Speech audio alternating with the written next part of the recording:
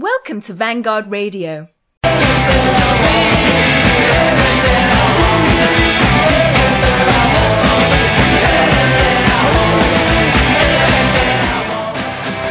All right, welcome to VNN Broadcasting. This is the Friday edition of Free Talk Live. I hope my microphone sounds good. If it's got some problems, leave me a message on the forum. It's hard for me to listen to myself as I do this show. Well, there's not too much happening on VNN, but I'll go through a few things. I keep on hearing some reports there'll be a new Aryan Matters release from James Hawthorne and Lee Gardner. Apparently that's been recorded. I can't verify that, though. I haven't spoken with James in a few days. If James is listening tonight, he's more than welcome to call in. He's very much a welcome guest around here. Also, I've heard on the forum from a post that Goyfire 40... would that be 44? That is has been recorded or will be recorded very soon. And Alex will be back. Chain and Aegis deserve great applause for keeping it going. They did a great job. So anyway, but we all like to hear Alex. I know that calls to this program go up quite a bit when Alex is on the show.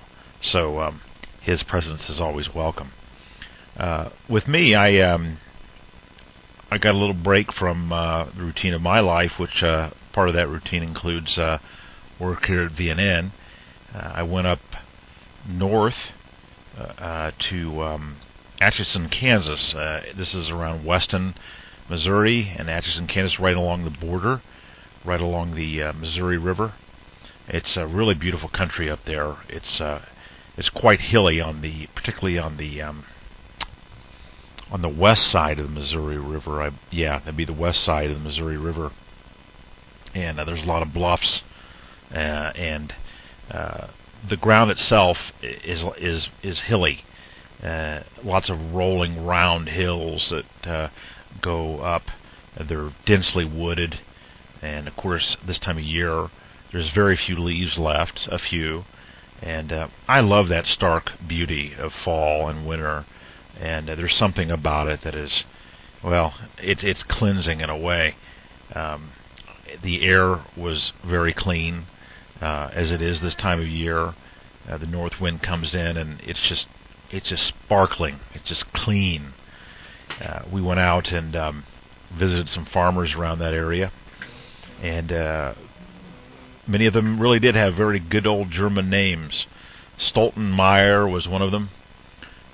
So we talked to him quite a bit, and I talked about perhaps he'd want to butcher a hog for me, and said he could give me a good deal on that. And we went around his acreage there, and the ground there, even though it's hilly, the soil is very dense, and it's very loamy. And walked around there and on ground that had been plowed. Actually, it had been harvested with soybeans about a month earlier, and there was a lot of soybeans on the ground. And the ground is like a sponge. It's really soft, even though it's quite dense. It's like walking on one of those padded gym floors, except it's a little softer than that. And of course, someone brought up assault rifles and pistols, and so we just had a really good old time out there. You can imagine how how that was. It was a little bit windy, but we enjoyed ourselves, and so it was a good break from the routine of life. I recommend everyone do that. And there's still a lot of kind of remote places like this that if you can meet someone who's from there, you can have a really good time, especially if you live in suburbia, which I think most of us do in one form or another. I doubt most of us are in the cities. All right, so what was going on this week? Well, we didn't talk about it much on last Friday's Free Talk Live, but I'd like to wind the clock back a little bit to last week, and particularly last Tuesday. That was November 7th, which is the election day. So, what happened? Well, it was midterm elections, and the Democrats took the House and the Senate. Oh, James Hawthorne's here. Let me ask him if he'd like to come on. You'd like to come on. Let's see what he has to say. He gives some... Oh, good. James is always welcome here. Let's give him a call.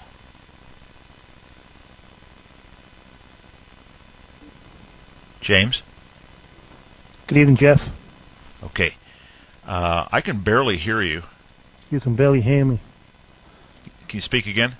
Hello? Yeah. I guess you're coming in pretty good. Okay, how's that? Yeah. That's good. I'll bring in the line in a little bit here. Yeah, James, I was talking about the... and I'm going to run down a list of stories here. A little bit later, I have FS88. He's the webmaster of FinalSolutions88.com. He's got a really nice site. We're going to be talking with him, and you're welcome to join me. But I'm kind of running through the roster of crime stories and we're talking about the crime story that happened last week with the Democrats and Republicans. Oh yeah, that was absolutely unbelievable. Well, it wasn't unbelievable. It was expected. Everything I was reading over here in the UK, yeah. from the Independent down to the screamingly conservative Daily Telegraph, it was a done deal. George Bush, and as he said himself in his press conference, he got a good thumping. Mm-hmm. But when you have when you have the Democratic Party and the Republican Party, it's, as I like to call it, the twin heads of the same hydra. Uh-huh. Yeah, well, I got a sound clip for this. The white nationalist. I got a sound clip from the president the day after this. I'll play here just briefly, James. But right after, I should say that the conventional wisdom of white nationalists that I heard on the radio shows is that incumbents of all stripes should be voted out of office, and then especially if they are Republicans. And there's a minority faction of Republicans that in some ways are working for our interests, but they're an extremely marginalized group, and it will be a little bit of a blow to our cause in some ways that the Republicans have lost control of Congress.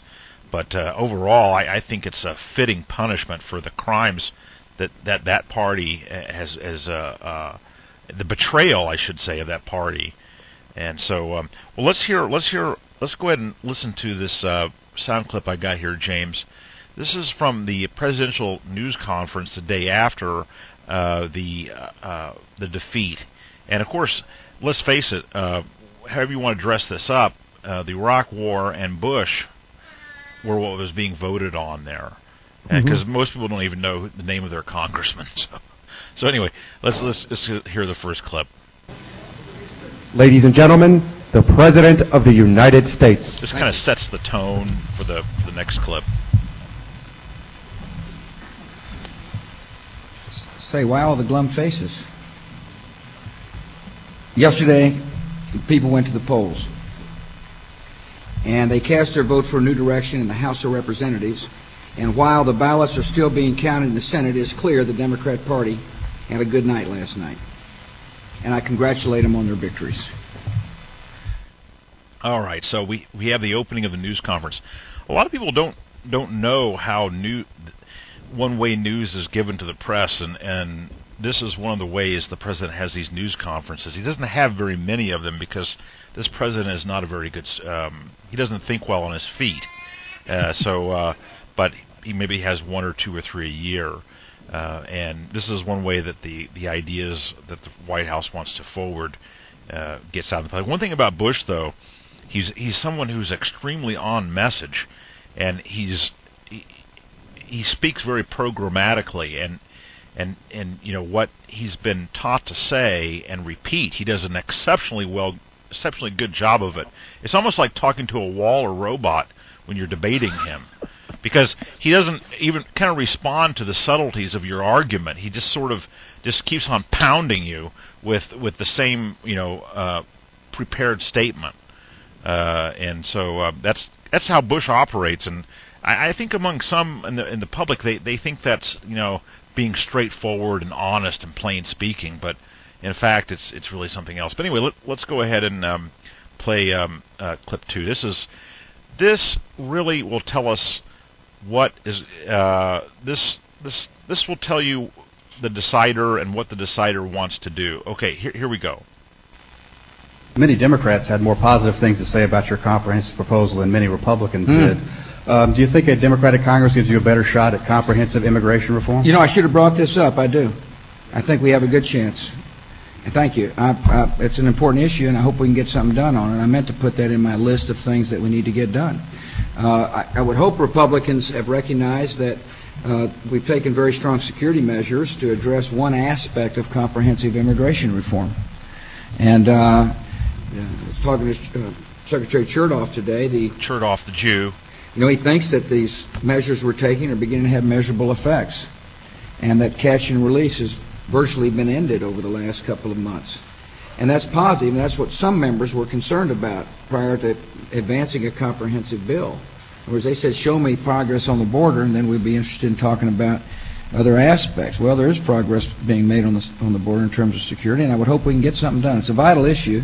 It's an issue that there's an issue where I believe we can find some common ground with the Democrats. What are the odds for guest worker provision? Well, that's got to be an integral part of a comprehensive plan. When you're talking comprehensive immigration reform, one part of it is a guest worker program where people can come on a temporary basis to do jobs Americans are not doing. I've always felt like that would be an important aspect of securing the border. Remember, if somebody's not trying to sneak in the first place, it decreases the workload on our border patrol, and lets the border patrol focus on drugs and guns and terrorists. And but I appreciate you bringing that up. I should have remembered it. Listen, thank you all very much for your time. Appreciate your interest. Okay, James, in case you didn't hear that, because sometimes, well, I think all the time, folks on the Skype conference call don't hear these clips that I play, but basically that was a reporter asked, could you work with the Democrats to get immigration reform? And of course, immigration reform is is to open the floodgates and integrate Mexico into European North America. And of course, he said yes. And so even though we have kind of a short-term pleasure in seeing the war party defeated, we know that in the long term our interests will not be served by this, and it looks like the floodgates, which were never closed, Bush is an utter liar. Catch and release is not ended. It's just simply let them in and let them go is the program. And of course, the guest worker program is just nothing more than making everyone that's illegal legal, and so that the immigration problem then disappears, right? Because there's no more problem, right? Because they're U.S. citizens. Well, U.S. citizens, in name only. That's right. They're not racially United States citizens in the true sense of that word. And the parallels between the Republican Party and the Conservative Party it's amazing. I mean, these two political parties that call themselves conservatives, they are the political parties that generally, believe it or not, tend to open the floodgates to immigration. We all talk about the Labour Party in the United Kingdom and the Democratic Party in the United States. If we were to look at the figures of the floodgates being opened, I would guarantee you we would see the Republican Party in the US and the Conservative Party in the United Kingdom on top of the table for allowing in the mud flood into all our white lands. You know, one of the lessons I learned from listening or talking with you, James, is that the disaster that was the Thatcher government for our cause, and I'm sure that there are some white nationalists who somehow, perhaps they come out of a conservative background and they somehow have admiration for this woman, but she is someone who has betrayed the British people in this regard, especially.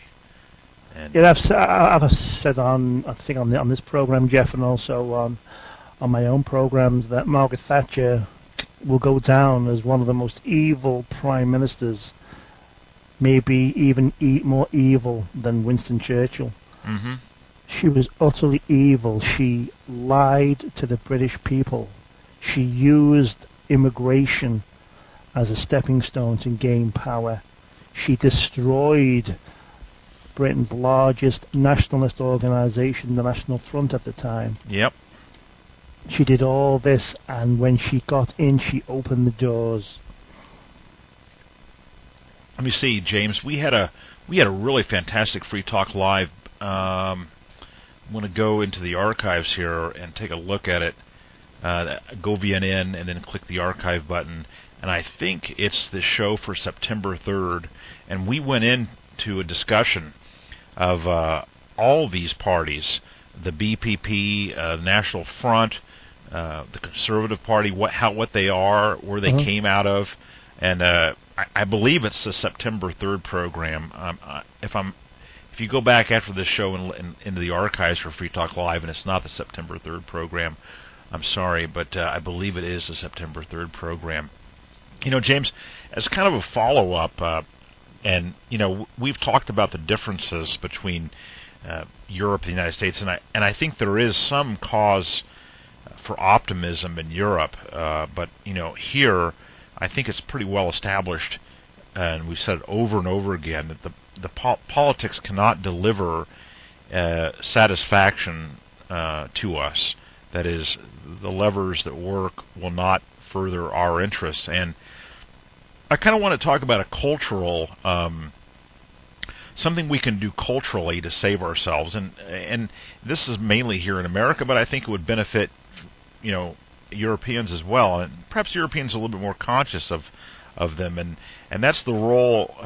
Now, hear me out here. That's the role that folk tales and fables can play in our children's life, because we really have to, James, we really have to teach our children ourselves as much as we can here. We can't let the television do it. We have to turn the television off. And I think, you know, on a more immediate, kind of urgent, darker side, we really have to instill in them that, hey, we here in the United States, even though we may be 50% of the population right now, we white nationalists are, in fact, a beleaguered minority, beset by enemies all around us. And I know that's a bit dark for a child to understand, but I think they're capable of understanding that on some level, a 7-year-old. And I think they need to know this for their own good.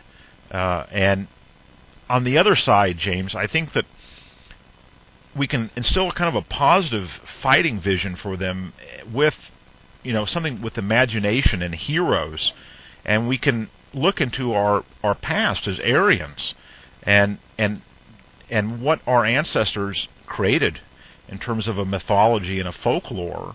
And we have these half-price books around here, James, half-price bookstores. I think most of the country has them, but basically they're used bookstores, and they have giant selections of children's books. I've been spending a little bit of time in them, and you can find a lot of them are actually printed in Great Britain, James, but they're books, these wonderfully illustrated books full of tales, particularly the Greek tales, and the heroes of the Greeks. You don't get so much the Northern European tales. I think they're a little bit too remote, but a lot of times the gods and the if they're not historical figures, the gods themselves are just kind of transferred. They have different names in Northern mythology, but you can certainly buy these books and you can teach them these heroic figures. And I know we were actually taught those in school. I remember learning about, you know, the Greek gods in school, in grade school, and, you know, teach them, buy them books and teach them about Odysseus and Prometheus and Jason. And, of course, you can teach them about the Greek wars and the wars against the barbarians. How about Leonidas, the king of Sparta that saved Greece at Thermopylae? And you can teach these kids this heritage. And you know, James, it's really important, and I'll let you have the mic here a second, because we have all these disparate cultures filling up this country right now, and if you do not inculcate the beliefs and the customs of our ancestors into your children, they will learn the mythology and the customs and mores of Indians, of Chinese, of Mexicans. They will learn this stuff, and they will adopt these figures as their own culture. You've got to do this. You just have to go back to the 1950s in the US and the UK, and the children's books that were available then. I think I mentioned this on a previous program. Enid Blyton, one of Britain's greatest children's writers. What's the name? Enid Blyton. Leiter, okay. Edith Leiter. No, sorry, Enid. Oh, Enid. Enid and Blyton, Blighton. Okay, good. Let's try to put that in the forum so that if there's any parents, I'll write that down in the forum thread. If there's any parents out there, they can look these books up. And she's famous for her series of books about Noddy and his friends Big Ears. Now, when I was a child, that was the books that I used to read, Noddy and Big Ears and the Adventures in Toyland. What's happened since Enid Blyton died? The Jews taking over more of the publishing houses. Yeah, that's a big problem. The Jewish control the publishing houses. They're rewriting her books now. One of the books was the fact where he was driving in his car and he went into the woods and he got attacked by 4 gollywogs. The gollywog. Now the gollywog's an old English child's toy, and it was looked on as just a friendly gollywog. It was on Robinson's Jam in the UK until it became politically incorrect to have this gollywog on the jam jars. Well, he goes into the woods, Noddy, and is attacked by these 4 gollywogs. That book has just been reissued, and they've took out the gollywogs and replaced the gollywogs with elves. Now the gollywog looked like a nigger, right? Yeah. So they went back. Well, you know something? I kind of pulling the tables on them, and when I see a children's book that I like, and it's been multiculturalized, if I have time, I'll take an X-Acto knife. That's like a little knife with a razor blade on the end of it. Yep. And I'll cut out all the niggers and Mexicans and mulattoes.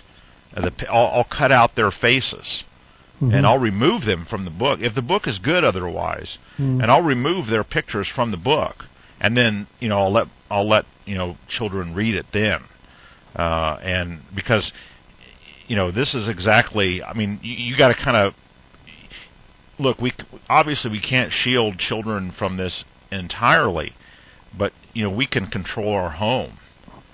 I thought it was interesting the fact that the Jews, when this book was republished and they replaced the gollywogs with the elves, the fact that it just reinforces what white nationalists, what we've been saying about the colour of crime.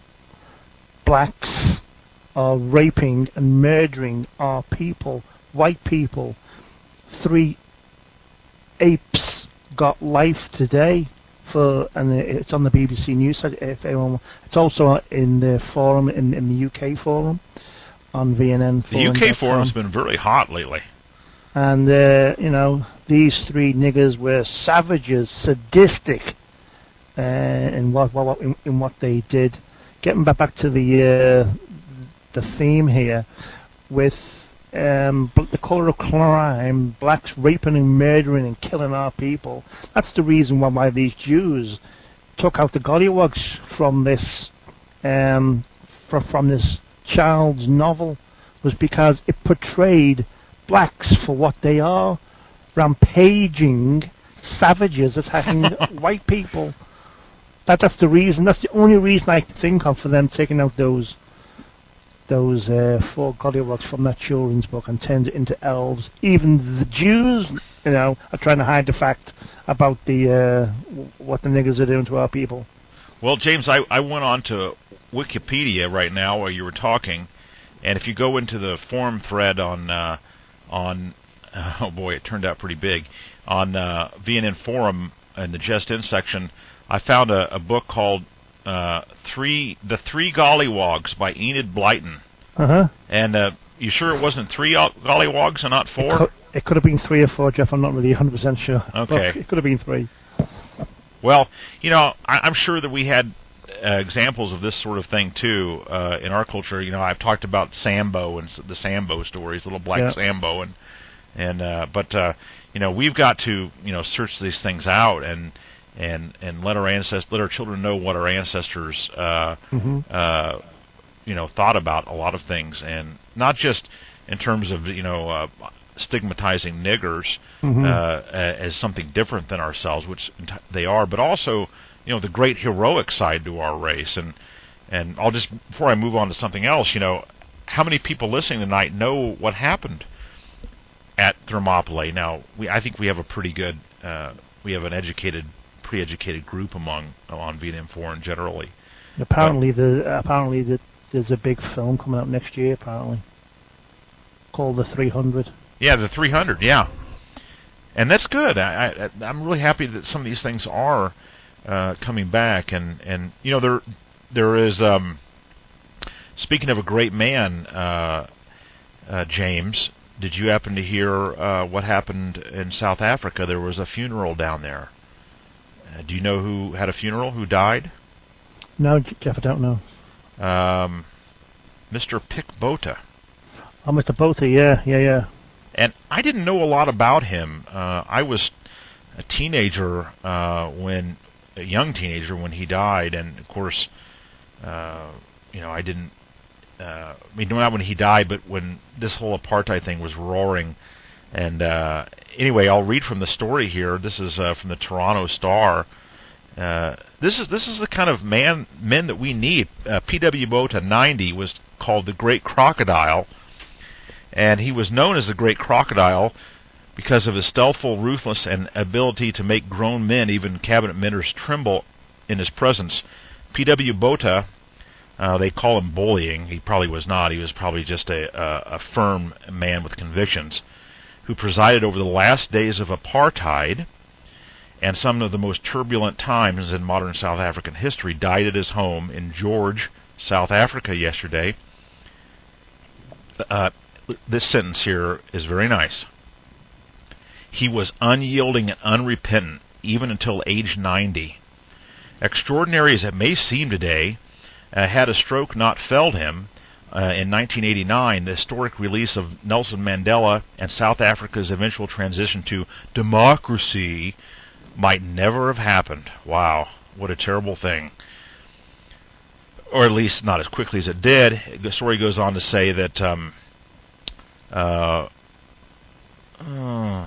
of the battles between Botha and the traitor F.W. de Klerk, who finally drove him from office, and then de Klerk freed Mandela. During the 11 years at the helm of the racist South African government. Now, that racist is a good thing, listeners. Botha earned a reputation as an overbearing, bellicose leader who proudly defied international opprobrium and sanctions to preserve the privilege of South Africa's then 5 million strong white minority. Do you hear that, folks? He fought to the end to preserve the rights of the white minority. This is a man, folks, and he just died. It's too bad. At that time, South Africa's 27 million niggers had no vote. In those days, the country was like a 1950s movie set from the Deep South. Segregation was solidly entrenched, and the right of South Africans, that means niggers, to live freely in the neighborhood of their choice of their country was restricted according to skin color. The same went for hospitals and state schools. Now, can you imagine, folks, if we could remove the niggers from our neighborhoods and schools and hospitals? What a nice country this would be. Anyway, Botha was a descendant from mainly Dutch settlers who began to colonize the Cape of Good Hope in 1652 and was a champion of the white man's cause.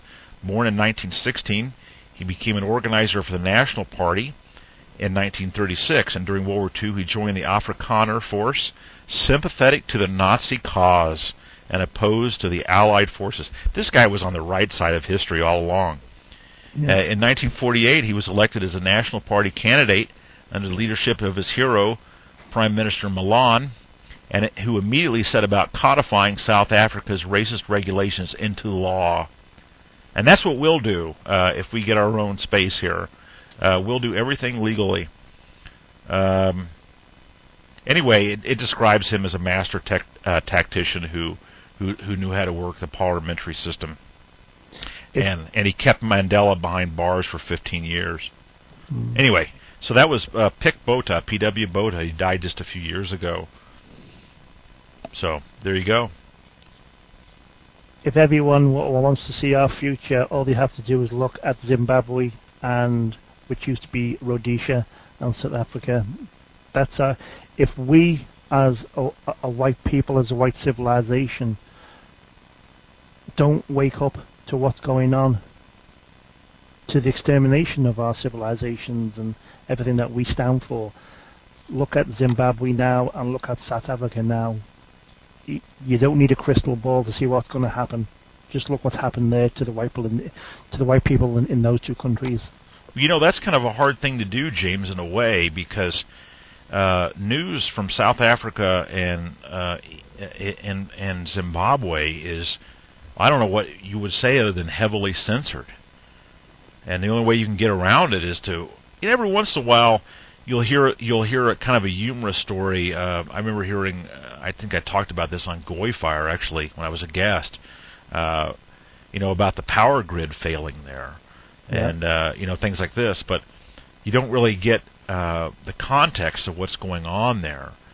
There were a few stories about the ethnic cleansing of whites, white farmers in Zimbabwe, but South Africa is the poster child for this sort of white ethnic cleansing, and I don't think that the larger media establishment will allow anything negative to come out about it. They can't keep, just like in the old Soviet Union, they couldn't keep the lid on what was going on internally fully. Stuff was coming out, especially now with the internet. It's virtually impossible to, even though managed news comes through the normal television channels to our people, but it filters through, and especially now with the internet, you cannot keep the lid on this anymore. Yeah, you really can't. It is filtering out, and it's the sort of fear that kind of reminds me a little bit of the Soviet Union in the late 80s, where the authorities there were extremely hostile to things like fax machines or photocopiers, the paper copiers. They were, very upset about this sort of thing in the Soviet Union, the proliferation of this technology, because of course, if you have a book like, the Gulag Archipelago or something, you don't have to worry about setting up a big linotype printing press. You can just put it on the photocopier and copy it.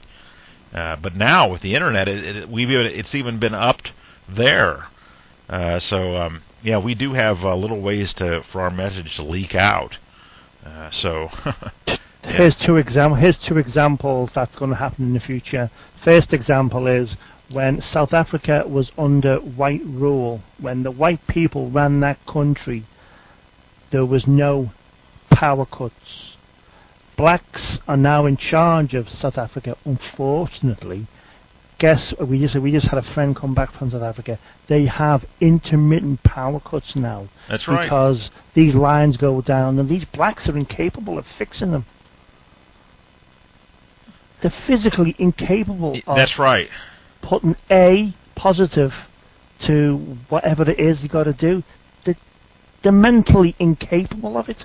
And there's power cuts now in South Africa, especially in Johannesburg.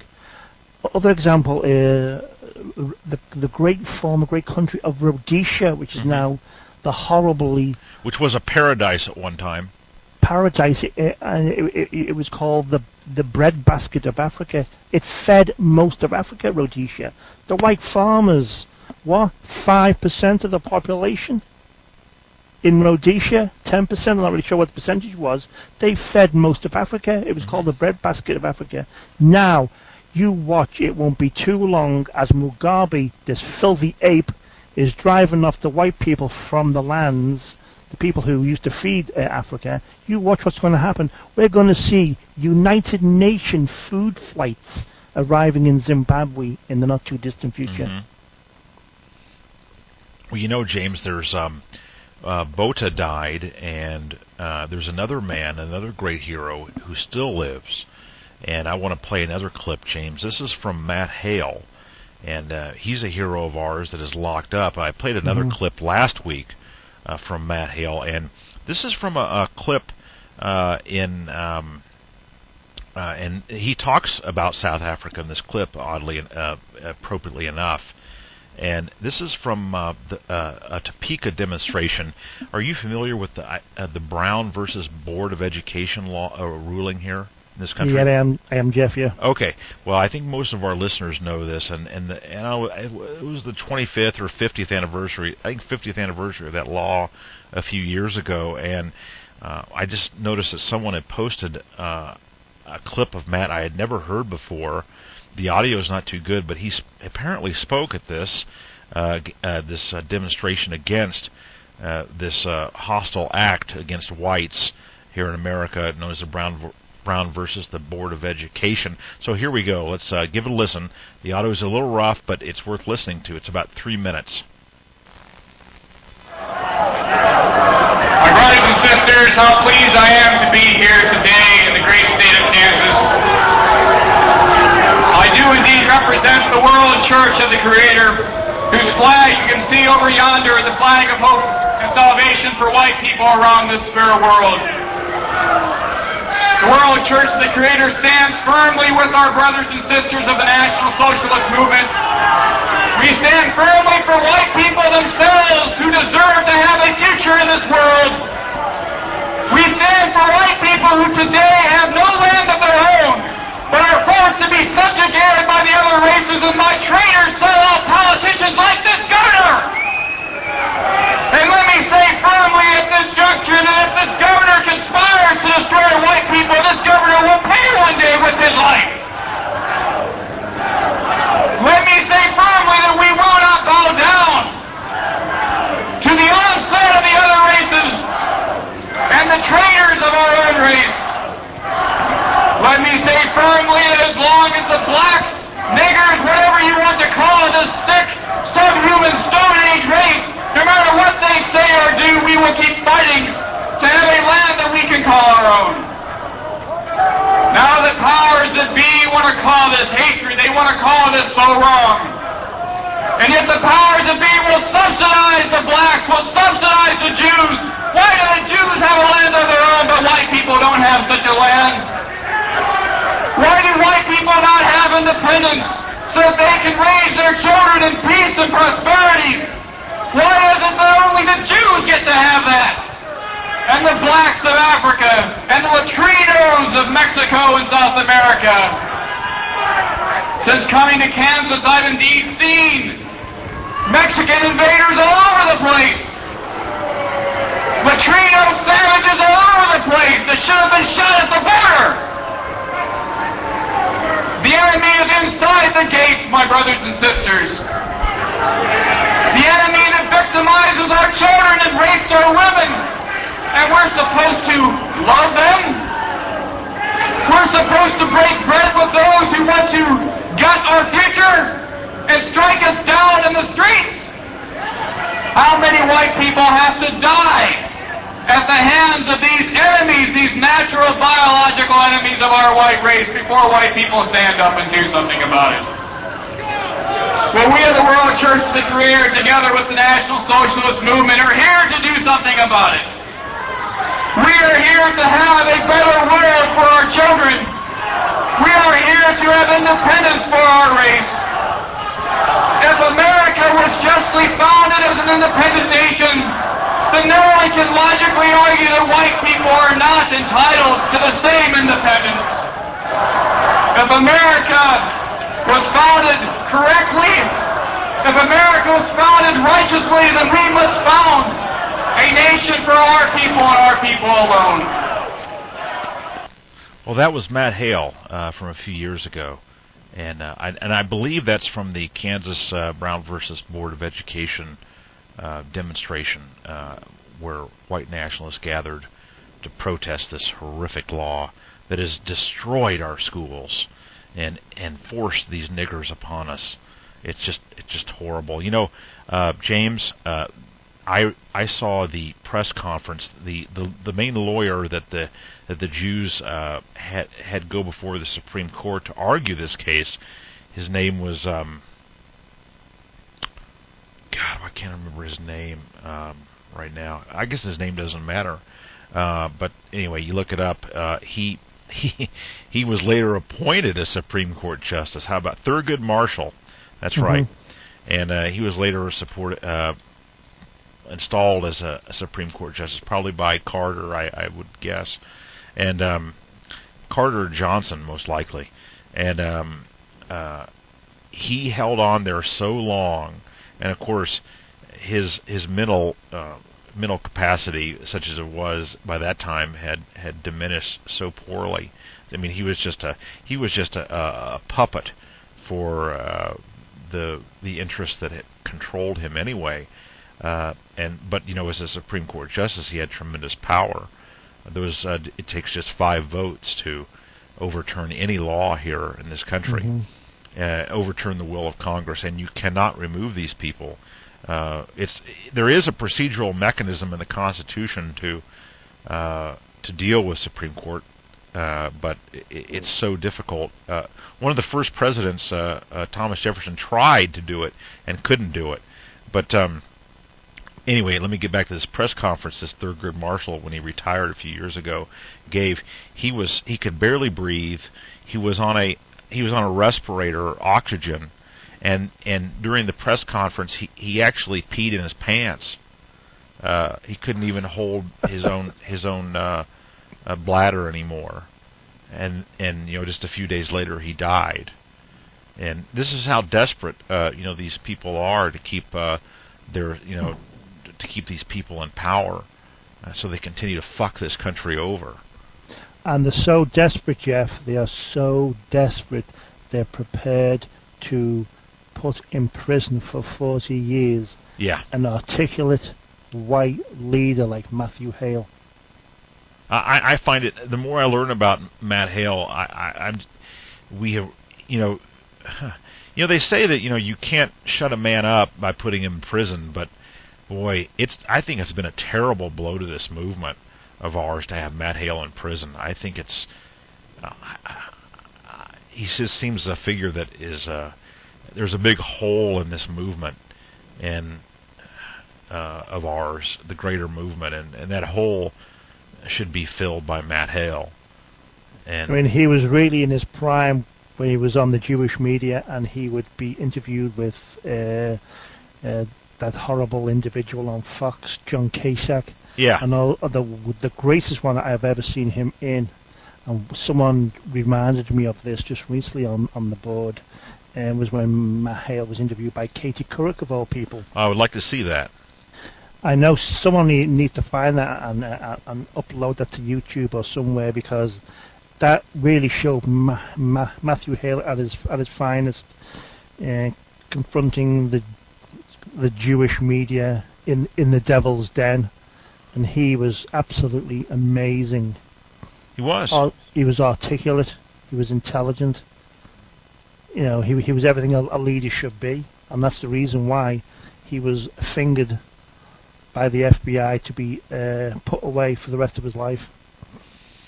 Well, that's a very sad thing, but and it's hard to recover from this, but these sentiments that were so well expressed by Matt are still bubbling up, and maybe not so much in this country, James, but there was a story that just came out. Let me just look at it from the Times Online. That's one of the kind of premier papers over there, isn't it? The London Times. It used to be it was called the newspaper of record many years ago, until that filthy reprobate Rupert Murdoch bought it out, and it's just become another slum paper. Is that right? Yeah. Well, anyway, I'm not surprised at all of what you say, but over here, I guess the reputation is still kind of hasn't caught up to the reality. Anyway, here we go. November 10th, neo-Nazis rampaged through German city. 16 people were arrested after neo-Nazis, some shouting Sieg Heil, rampaged through a German city and destroyed wreaths placed to mark the anniversary of the 1938 Nazi pogrom against the Jews, which means self-defense, by the way. Yeah. Pogrom means Aryan self-defense. The police in the eastern city of Frankfurt on Oder said the group had launched an attack last night, shortly after a memorial service by community and Jewish leaders at a monument where a synagogue once stood, probably destroyed by bombs from the United States Air Force. The neo-Nazis trampled floral wreaths placed at the memorial stone to the synagogue in the city on the Polish border. The synagogue was destroyed 68 years ago. Oh, actually, they're saying that the Nazis destroyed the synagogue. I don't know. I find that kind of hard to believe, but maybe it was. 68 years ago in the Nazis' Kristallnacht, or Night of the Broken Glass. They threw away candles left at the memorial ceremony, which had been attended by 200 people. One eyewitness was quoted as saying he saw 3 of the neo-Nazis urinating on the memorial. Now, there's a good use. That's a urinal. You know, anyway, a total of 16 people were detained, aged 16 to 24. Now, that's a very good sign. So the old geezers aren't out there doing it. The young people are doing it. Go ahead.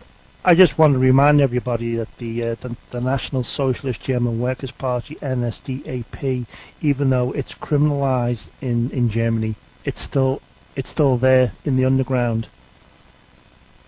The tradition and the memory lives on? No, the actual organization is still alive and well, but it works in the underground in Germany because it's criminalized as a criminal organization in Germany, but it's still active. It's the NSDAP is alive and well. Wow. But it works in the underground. It has its proper propaganda headquarters in Lincoln, Nebraska, in the United States. Well, that's interesting. Is that what's his name? Lauk? Yeah, Hard Lauk. Yeah. Okay. Yeah, I first heard of him from American Dissident Voices. It's a very interesting story, this Lauk. You should find out the Pierce broadcast where he talks about Lauk and the actions against him. Anyway, let's see. The local governor said he's shocked that anyone who attacks flowers and candles for the millions of Holocaust victims hasn't learned a thing about the greatest disaster in German history. German history? World history! What's he talking about? Yeah. Anyway, arrest warrants were being prepared, said the state prosecutor. We are investigating, and we will find everybody. And other charges include inciting racial hatred and breach of the public peace. In fact, what the NSDAP do, because, as I say, the organization is illegal in Germany, they have to work through the underground and work at night. What will happen is certain cities will be targeted, and then during the evening or late night, up will go the NSDAP stickers and posters. And basically, what they want, the program's still active, but one of the main planks of the program is for the party to be legalized and to be able to stand in German elections again. Well, that's what we can hope for. Of course, the NPD is not the NSDAP, but they're doing fairly well there. And this is an eastern state, so maybe. Well, I don't want to speculate because I don't know anything about these parties, but one could certainly see a merging of the two if circumstances could were favorable for that. Yeah, the comrades in the NPD support the NSDAP totally. Mm-hmm. Obviously, it's a criminal organisation under the Zionist occupational government of Germany. But if the German government were to allow the NSDAP to become legal and to take part in elections, then the NPD would fold itself into the NSDAP. That was what would happen. You know, James, I'm very happy to have you on here, and you're very much a link for us to our roots on this country. In this country, not everyone is of British descent, but I would suspect there's a lot of people listening that are of British descent: Scots, Welsh, Cornish, whatever. And Europe, the cause of Europe, should be very dear to all of us. And I want to talk about this for a minute and why this is important. Obviously, we all know who we are as Aryans, and we all know where Aryans, the ancestral homelands of Aryans are. But you know, I want to talk to you why, beyond that, why this area of the world is so important, because it has to do with a book that is a favorite of mine, and I don't know what the title is in Great Britain, but it's Charles Murray's Human Accomplishment, which is subtitled The Pursuit of Excellence in the Arts and Sciences from 800 BC to 1950. Mm-hmm. And I've mentioned this several times in Free Talk Live, and I got the book down, and I wanted to go over something in this broadcast. And if you don't want to buy the book, it's paperback now, and I think it's only like $11. And I read chapters. It's a little. It would be nice if you had a little rudimentary understanding of statistics, but you don't really have to have that. And I want to go over a few things here. And this is particularly in regards to Germany, Italy, France, and Great Britain. This is called the European Core of accomplishment, and it does include parts of Russia to a degree, but it's kind of like a line that runs from Edinburgh down to central Italy, and that's sort of the axis of human accomplishment for the entire world. Let me read a little bit from chapter 13, which is entitled Concentrations of European and American Accomplishment. And he has to spend an enormous amount of time explaining to the readers why there's so much accomplishment in this area of the world, and it's quite significant that he has to go through every possible explanation of why this is the case, because the book is attacked because of this, that he's somehow an ethnic cheerleader for Aryans, but in fact he's not, and he says so. But it's just what the numbers come out and prove. Let me read here briefly. The concentration of European accomplishment from the year 1400 to 1950 is easy enough to sum up if you don't worry about complications. The numbers of significant figures, that means people in this case, from Britain, France, Germany, dwarf those from everywhere else except Italy. The chart below shows the distribution. Now, obviously you can't see it. What I'm looking at here is a bar chart, and there's two very long lines that extend almost to the edge of the... There's four very long lines that extend almost to the edge of the page, and the first bar is Britain, and we're... a huge percentage of persons who were deemed significant in terms of accomplishments in arts and sciences. The next is France, slightly behind Britain, and then on par with France, but almost equal with Britain, is Germany, and then slightly behind the three of those is Italy. And it's very interesting. The Big Four alone account for 72% of all significant people from 1400. He's narrowing the time frame slightly, from 1400 to 1950. And once you add in Russia and the Netherlands, and 80% of the significant people are accounted for. That is, 80% of all the significant people who achieved in arts and sciences are accounted for. This is for actually the world, essentially the world. And he talks about, you can't even, in some cases, you can't even talk about countries. You can just basically talk about people, because in certain times, particularly in the late Renaissance, there really wasn't an idea of Germany as a unit. But he goes on to the next page. This is page 297, and he draws this big blue box, and this box runs from one. It's like an octagon. It runs from Edinburgh, Scotland, down to probably some city like Cardiff in Wales, and then it runs down through Paris and ends at Marseille, and then goes over to probably Naples, Italy, I suppose, right around there, and then goes up to maybe some place like Moscow, and then goes over and somewhere around the top of Denmark.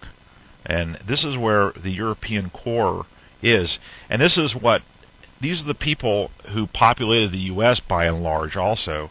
And even though the U.S. is far below this, we have also a significant rating here. And there's one other thing I want to talk about in particular in science. And there's another chapter here. This is page 252, coming to terms with the role of modern Europe and science. And there's another graph here, and it goes from about 1800 to the year 2000. And there's a little blip around 400 AD, and that's the Greeks, and it's colored blue for Europe. And then all of a sudden the blip goes up around the year 1600, and then continues up, and that's mostly blue, and that's for Europe. And then he goes on to summarize this data. I know I'm going through this kind of fast, but you can listen to it, rewind it in the archives. Here he says, quote, whether measured in people or events, 97% of the accomplishment of scientific inventories occurred in Europe or North America. So the cause of Europe is very dear to us, and we need to remember that. And I hope you pick up this book, Human Accomplishment. It's not a book written for white nationalists, but we can certainly mine the information in there. Tell me, James, are Europeans cognizant of who they are and what has happened in Europe and why it's a special place? I think slowly they are, Jeff. I think thanks to, once again, the great white invention of the internet, people don't have to scurry around looking for their information in their libraries. They can sit at home at the comfort of their computer and they can find this stuff. And I want to give a great plug here for Arthur Kemp's second volume of March of the Titans. Arthur Kemp? Yeah. Okay. I posted it on the thread. It's a history of the white race from 33,000 BC to 2000 AD. It's a large format book. It's a must read for all white people. It really is a great book. I want to remind the listeners of a show note now. At the top of the hour, we're going to have on FS88, and he's got a great website. We've got a lot to talk about here with him, and he's going to share with us some things. And so, if you're listening for FS, hold on, because he's going to be coming on in just a few minutes. People are sending me chat messages asking when FS88 is going to come on. I've told him he's going to come on right at the top of the hour. I had him scheduled for about 8:45, but these stories took a little bit longer to plow through. We've got a lot more, but we'll keep them for another edition. James, there's one last thing before we don't want to get in before the top of the hour, and FS8 comes in. This is also a story that I got out of a British newspaper. It's from The Guardian, and it seems that a Japanese gentleman. Now, we mentioned human accomplishment. That was one of the other significant areas of human accomplishment besides Europe and North America was Japan and China, and a little bit in India too. But the incidence was far, far less. Anyway, we have a Japanese researcher that says low IQs, that's intelligence quotient, are Africa's curse, says lecturer. Have you seen this story, James? Yeah, I did, yeah. Okay, well, basically, the researcher is accused of this is the subtext, Researcher accused of promoting racist stereotype wins backing from the London School of Economics. Mm-hmm. Which that's a prestigious school there, right? Very, very prestigious, Jeff. Yeah. Okay. And if I I was going to make a little joke about Mick Jagger. Now, did he graduate from there? Do you know? Vaguely remember he did actually. Yeah. Okay. Anyway, we can talk about Mick Jagger some other day. But anyway, he is an alumnus, I believe, of that school. Anyway, the London School of Economics is embroiled in a row. There's another word that you guys use, we don't. But anyway, the London School of Economics is embroiled in a row over academic freedom after one of its lecturers published a paper alleging that African states were poor and suffered from chronic ill health because their populations were less intelligent than people in richer countries. Boy, that seems like a pretty strong correlation. If you're more intelligent, you'd be richer. Anyway, I don't know why that seems so astounding. Anyway, Satoshi Kanazawa, an evolutionary psychologist, and of course, for reference here, that's also the same field as Kevin MacDonald. Anyway, Mr. Kanazawa, an evolutionary psychologist, is now accused of reviving the politics of eugenics by publishing research which concludes that low IQs rather than poverty and disease are the reason why life expectancy is low and infant mortality high. His paper was published in the British Journal of Health Psychology and compares IQ scores with indicators of ill health in 126 countries and claims that nations at the top of the ill health league also have the lowest intelligence ratings. Surprise, surprise. Surprise, surprise. And what also is a surprise is the outrage, right?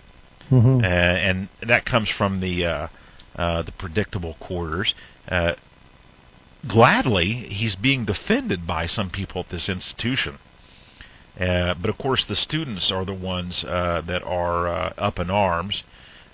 Philippa, I bet that's a foreigner, Philippa Atkinson, who chairs the LSE, that's the London School of Economics Student Union, and the 85-strong Africa Forum, and teaches in the school's Department of Government. Oh, doesn't he belong there? Said the paper reflects the now discredited theories of eugenics and should have been left behind. Eugenics was a very influential discourse for centuries.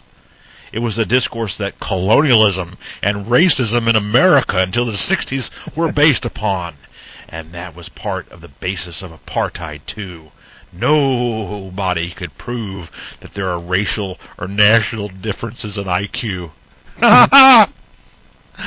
Oh, these people, they actually believe what they say. Oh, boy. Okay. Well, anyway, would you like to roll a song? Like me to roll a song, James, and then we'll bring in FS? Yeah, that'd be great, Jeff. Thanks. Okay. Hey, I want you to stay on and talk with him if you can. Okay. Okay. Let me find some songs here.